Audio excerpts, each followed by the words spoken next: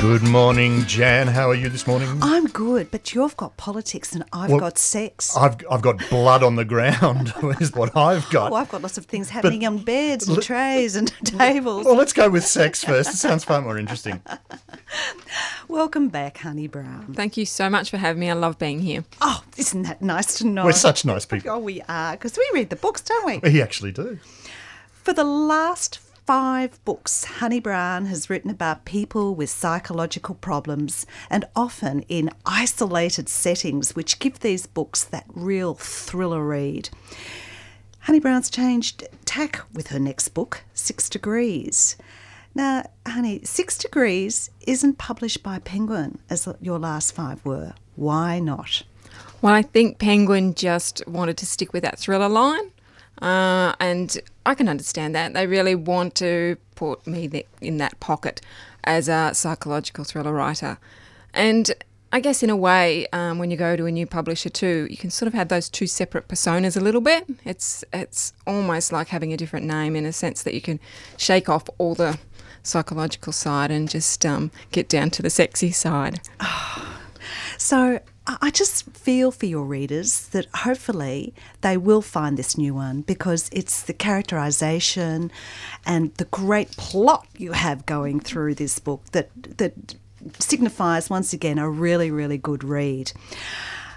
Oh, you know what I was surprised at? Because, Penguin do have a lot of different categories like their Michael Joseph and their other ones, that it wasn't picked up because sex, it's a popular topic. I know, at the moment it's just going great guns.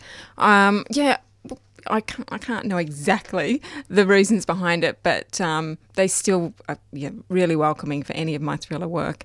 And Venture is loving anything more about erotic style, so I'm happy all round. Look, you call it erotica, but I don't. I think you did a really good fleshing out of the sexual emotions and also actions before and after. There was a reason for the sex. Oh, absolutely. And for me, it feels like a book about sexuality more than anything else. I wish there was a new genre and it was just sex lit because I think it would perhaps fit in that category really well. Yeah.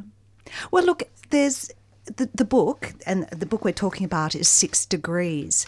It's got 6 different short stories and 6 different types of couplings in it. Now, what came first, the different types of couplings or the quantity of stories you wanted to write? Oh, absolutely, the couplings.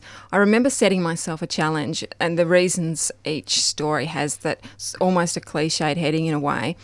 I really wanted to get behind those cliches. So I've got threesome, wanted the real story behind a threesome instead of what we usually just get online or we just throw in these sort of shallow stories about it. So I had threesome, 2 women, 2 men, first time, older, younger. I really wanted to look at the actual truth of those stories and how those stories perhaps the sex within those could even be redemptive type sex. It could be really good sex and get back to the sort of relatable sex that we all can sort of relate to, I guess, yeah. Well, threesomes, I know when I looked at the title, I thought, oh, gee. But what day of the year does threesomes take place? Takes place on Valentine's Day, and I recently had a review where someone said how this author managed to have a marriage proposal and a threesome and still pull it off being romantic. I'm not really sure. But that's exactly what happened. It was just lovely. Well, we know that Monica gets a flower and a card, and what does the card say? Marry me. From Justin. But what makes this different on this? Well, no. What makes it the same? Well, they're friends, I guess in today's term I think it's called they're friend-zoned. Yeah. So it's a joke, essentially. They've known each other for a long time and the marriage proposal is just a joke, but with a real true undercurrent there.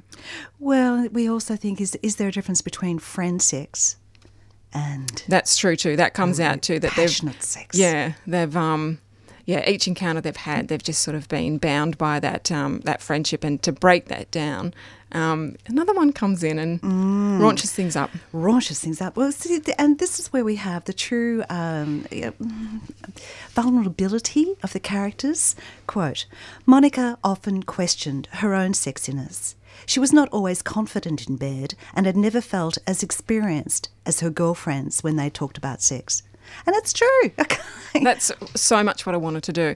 I was frustrated by so much shallow sex we see. And, I mean, it's needed. There's this sort of throwaway sex. I call it junk sex. That's needed too. But there's such an overkill. There's so much of that. And I think young people in particular, young adults, need to read some real sex so that they're not just overwhelmed by this junk sex. Absolutely, absolutely. One of the friend sex times they had, Justin and Monica, there was the comment, it's like having sex with my sister. Yeah. A threesome is probably something you would never do with your sister. But, with all of this sex, who was in control? With the female characters, I don't even think I pushed that angle. It was just so natural for me. For the women in my life, the women I know myself, the sort of that they bring their own sexuality to it. Each coupling, the women have complete sort of control just in the sense that they're sexual beings in their own right. So they bring that to the table, and the guys bring their own sexuality to the table. Well, talking about sex at the table, that first bit actually did happen inside an inner city restaurant. So we went from a restaurant to suburbia, fly fishing, waters in the country, and as far away as the golf fields in Kalgoorlie. This is where women are strongly outnumbered and lots of money to be made. But what's a skimpy? A skimpy is a scantily dressed barmaid. And yeah, they still have clothes on, but it's very flimsy. So Lainey was one of these, and she had not many clothes on, but her makeup, and this is another quote, her makeup was a mask. It was something to take off when she got home, a skin she could shed so she could climb into bed clean and different, softer. Yes, Lainey to me isn't a typical skimpy in the sense that, she's more of a dancer. She's wearing a bikini, which I think they had bikini nights, if I remember, and she's, not really got the high heel thing going on. She's a little bit more down to earth. And she meets Michelle. Out of all these men, yes, it's Michelle that takes her fancy. And even Michelle comes back and to her caravan and says, well, I'm self-conscious. And you think, yep, there's... Now, often the rolling surf is the setting as a metaphor for sex. But there's still a lot of action in the flat, still water. Another short story. What was Tasha's job? Oh, she's a fly fishing guide up in the Snowy Mountains. So she meets Daryl, a much older man, and there's more going on than fly fishing. Yeah, absolutely. She's a great character. I really love her, and I love him too. She's such a proper country girl. And I think in there somewhere I mentioned that it's the country girl thing isn't an act. It's not something she just puts on down the pub and takes off when, someone wants her to be the girly her again. She is a true down-to-earth girl, and she's lots of fun. Well, quoting again, Tasha had 5 sisters instead of 5 brothers. She might have been better mastered the skill of emotional manipulation, in an ability she was sorely lacking. Yeah, and she didn't know how to... Yeah, she's really likeable, I reckon. She is. Well, that older man was Daryl, and he apologised if his attentions seemed out of place because it was Natasha that initiated sex with him. But this was much different for that younger man in another book, Patrick. Yes. Patrick wantonly ogled Sonia, who was a good 30 years older. And can I just put out there, all women of my age, 40 plus, young guys are like that. They're really open and warm. I suppose the male listeners might not, or they might remember back when they were that age. There's something gorgeous about young guys. They're very, they're just really relaxed around older women, and I think that comes out in the story. So the older woman, Sonia, she really had a choice about whether to encourage it or not. But she ended up walking away with enjoyment, and sex opened an avenue of confidence and reassurance with herself, which was lovely. Yeah. Now, who said that a love story between two men was cliched? Well, all the way through, that's what was in my mind. That was obviously the toughest one for me to write because I'm not a guy. So I really had to, stretch my mind and find that masculine part of myself. And that was the one story I did have to check. I emailed some gay friends and said, okay, would you read this for me? Give me some feedback. And they did. They were great. They got back to me and said, you could fix this a bit, this would be more normal. And so I did those changes, and I think that really helped the story. Where did these two men meet? At a writer's club, and I love that too. It's I've never been to one myself, but I visited them as an author speaking, and I must have just absorbed the whole experience, because that story, aside from the guys and the sex, that story was just such an easy, great one to write, because I just had taken in that writers' club vibe. Oh yeah, with all the different dimensions. That was so funny. If you're in a writers' group, it's probably worthwhile reading it just to get all the social mixings of people. And of course, on the wall there was the wise owl drawing, and I think the owl would have looked down and thought it was a good idea that they locked that door. Absolutely. And our last short story was about Emma Tate and how she re-met her neighbour Keegan, who'd moved away at an 18th party. There's alcohol and a spa and very difficult first sexual accounts because they were both virgins. But they had history. Emma Tate had witnessed an awful accident, and a thread of this through the entire 6 stories, which I thought was just marvellous. Yeah, I've had a lot of feedback about it and how much people enjoy picking up those little hints all along the way. Some people do read them just as short stories, and others just go so in depth. And if you want to, you can do that. You can really read it as a novel and look for all those connections, which are really fun. And that's why it was so much fun. It was jigsawing, the whole thing. And just to tell you a few, we know that Justin, the chef in the first one, had been in an accident that changed him. Lainey, in the second one in Kalgoorlie, had told that her biological father had been killed in an accident. And then the third story with the older chap, he was fly fishing for the first time using his dead friend's rods. And so it went on. And I'm reading this and I'm getting more and more of these clues until the last one with young Emma had a part-time work, and I knew what her job was. I knew where she worked before it was even... Did you pick that up? That's clever. I did. Oh, look, I tell you, I thoroughly enjoyed this. So how did you write it? Did you sort of write the plot first and then make short stories? It was actually the other way around. I wrote the short stories quite separately in between writing my thrillers. During that sort of publicity stage where I couldn't really get stuck into a new book, I just wrote these short stories, and I really had no idea of why or what I was doing writing them. I've always loved to write sex, so I guess I was just doing that in my spare time and my downtime, writing about sex. And and it wasn't until I got a few together and I thought, these are really good, but so I sort of thought I might be able to tie these together. So that actual tie-in came at the end. Well, of course, the book is called 6 Degrees, and the rest of the tone is 6 Degrees of Separation. So we have 6 different short stories, but they're not really separate. They're all wound together. That gives an absolutely satisfying read. Another fabulous book by Honey Brown, 6 Degrees, and it's published by Ventura, and golly, it's a good read. Thanks again, Honey Brown. Thank you so much, We'll have Jane. everybody going out and joining writers' groups. You never know what you might find in a writers' group. I think at the end of the story it says that's how a writers' group should end. A session in a writers' group writing about sex, perhaps. But this leaves me with a problem. How do I segue into my topic? I mean, politics is known as an aphrodisiac at some times, but politics is also a brutal business.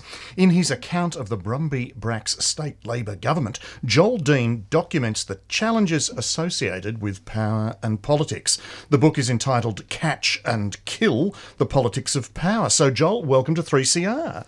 Thanks for having me, and I'm sorry, listeners, there's no shagging in my book. But politicians are notorious at times, aren't they? I mean, They're mad shaggers at times, is that what you're saying? well, I was going to say something completely rude about who Please- they F please over, be- but I can't say yeah, that. it's on a air. different... No, you can't. But it's a different sort of congress, I suppose. I don't know how we can proceed with this interview. How did We you can just keep going down that rabbit hole, I think. Let's follow it. Let's see where it leads us. where it leads? How did you come to write this account of the Brumby-Bracks government? Well, I'm a poet and novelist generally, and but I also have worked in Labor Party politics on and off for almost 20 years as a press secretary and speechwriter. I was a speechwriter for both Bracks and Brumby, and I've written speeches for people like Bill Shorten as well. And so after the Brumby government lost in 2010, I was out of politics at that point. John Brumby got in touch with me and said, "Do you want to write the story of the Bracks-Brumby government?" And I said, "No, I don't want to write the story of the Bracks-Brumby government because, frankly, they're really, to put it crudely, they're batshit boring. You know, the chronology of, and then we did this, and then we did this. But what I was interested in is power. And that whole, I was interested in a cycle of power. You know, how people win it, what they do with it, how they lose it. And I was also interested in the characters, sort of a narrative. And I wanted to write a narrative non-fiction book about, you know, some political characters, which is Bracks, Brumby, John Thwaites, and Rob Hulls. Well, this is what is interesting as a writer. How do you tackle a boring topic, so to speak, of politics? But you've begun by looking at four of the major power brokers that sort of drove the new government forward: Yes. Brumby, Hulls, Thwaites, and Bracks. Yes. So- Yeah. I began life in the 80s as a tabloid journalist. Now, here's confessions for you. And the thing that I used to love when I was a journalist was talking to people, or actually more listening to people. You turn up at their front door. I remember door knocking an entire street once. You turn up at people's front door, they invite you in, you have a cup of tea or a cup of coffee, and then they just start spilling. And so I took this as a great opportunity to go back to my roots, and I had dozens of conversations. I had probably 12 to 14 hours of interviews with Brumby alone, in which we talked. I didn't go in with an agenda, but those dozens of interviews for hundreds of hours, that's where the story came from those conversations. Well, what interested me in these initial stages of the book, where you put the emphasis on the character, is the role of chance in their political careers. Indeed. And the four main characters, Bracks, Brumby, Thwaites, and Hulls, they came into state politics or got into Parliament through, in spite of the factions, really. Well, in spite of the factions, but also then, Or is it despite the factions? there was a flood, a death, all these sorts of things, which Yes, sort of serendipity. Yes. So how much of politics is associated with that sort of serendipity? Well, there's windows open, and the question is whether the right people go through. And the thing is that something which Cicero said, is one of my favourite speech makers from the Roman. He's a Roman politician. He said that that really you don't have the chance to be a private citizen and complain about public life. I'm paraphrasing. If you're unhappy with public life, get involved. And I think that these are four people. I don't agree with everything they did. But I respect them, and they were people who got in there for a reason and fought to get in, so that not just spivs got into Parliament. And I think that's our democracy works best when people of real merit, with a fire in their belly, get in for the right reasons and are given those opportunities. Well, another thing that stood out then was also these four men were not necessarily linked as much to the factions within the Labor Party. No. How much did that play in their rise to power? Well, one thing that helped them was that, after the fall of the Kerner government in 1992, the factions, things were so bad within the Labor Party that the factional head said, we need to clean house. So things got that bad that the factions came together and decided that they needed to get good people into politics, into Parliament. And so that the factions had a really positive role to play in that. Yeah, it's eyebrow raising, I know, but they did. Because what you say about... But then the factions also, as we know, can go the other way and be destructive. Well, one little quote here. In factional politics, there are two kinds of kills. The kind done for a meaningful purpose and the thrill kill. The attempt to unseat John Brumby as leader after only 7 months in the job was purely a thrill kill, exhilarating and pointless. How Yes. often does that go on? All too often. And we only have to look at the shenanigans of the last federal Labor government to see that. And, and this, I mean, one of the things that also drove me to write this book is a great unhappiness with federal politics in particular. I think that, it's, for me, it's instructive that good things can happen. Good people can succeed if they're driven for the right reasons and doing things for the right reasons and have support from good people. And federally, I think we've been really let down by consecutive Conservative and Labor governments. Indeed. I don't know if there's much difference between both of them. But again, one of the things you highlight in this book is the influence of the Brumby-Bracks government on a national level. But let's go back to the state level. I mean, what was the Brumby-Bracks agenda? What sort of things did they influence? How did they go about it? Well, one of the things that happened that Brumby did when they were in opposition was he said, well, look, the Labor Party really hasn't had a platform of any note since the 1970s, since the work that was done before John Cain was elected. And so he got Bracks to create a new party platform, almost like a program, a Whitlam-esque sort of program, and it was about fiscal conservative, socially progressive, and they had this huge sort of, and they did this huge amount of work to come up with a policy agenda, and that's when, whether the government is Conservative or Labor, that's what they're meant to do in opposition, and unfortunately, too many governments now don't do that, and we see that what happens when they come in without an agenda. They get lost, and that's what happened with Rudd. That's what has happened with Abbott. They've got no platform, and they're not trying to sell their platform. No, it's all about political gamesmanship. Yeah, but some of the areas that then the Brumby-Bracks government covered, they looked at the country, they looked at rail, they looked at water, and they often did it without federal and national aid. No, that's one of the things that Bracks and Brumby, this is where the title of the book comes from, they were very keen on being independent of Canberra, on being able to say no to Canberra, because Canberra raises most of our taxes, and then they hold that as a carrot over the state governments to get them to do what they want. And this is a government that was, because they were financially independent, and that's, you got to say that was also partly because of the Kennett government and the work that they did, but they used that independence to tell Canberra where to go when they wanted to. And so, and the way that Bracks put it is that ours was a government, I'm quoting here, that could catch and kill its own.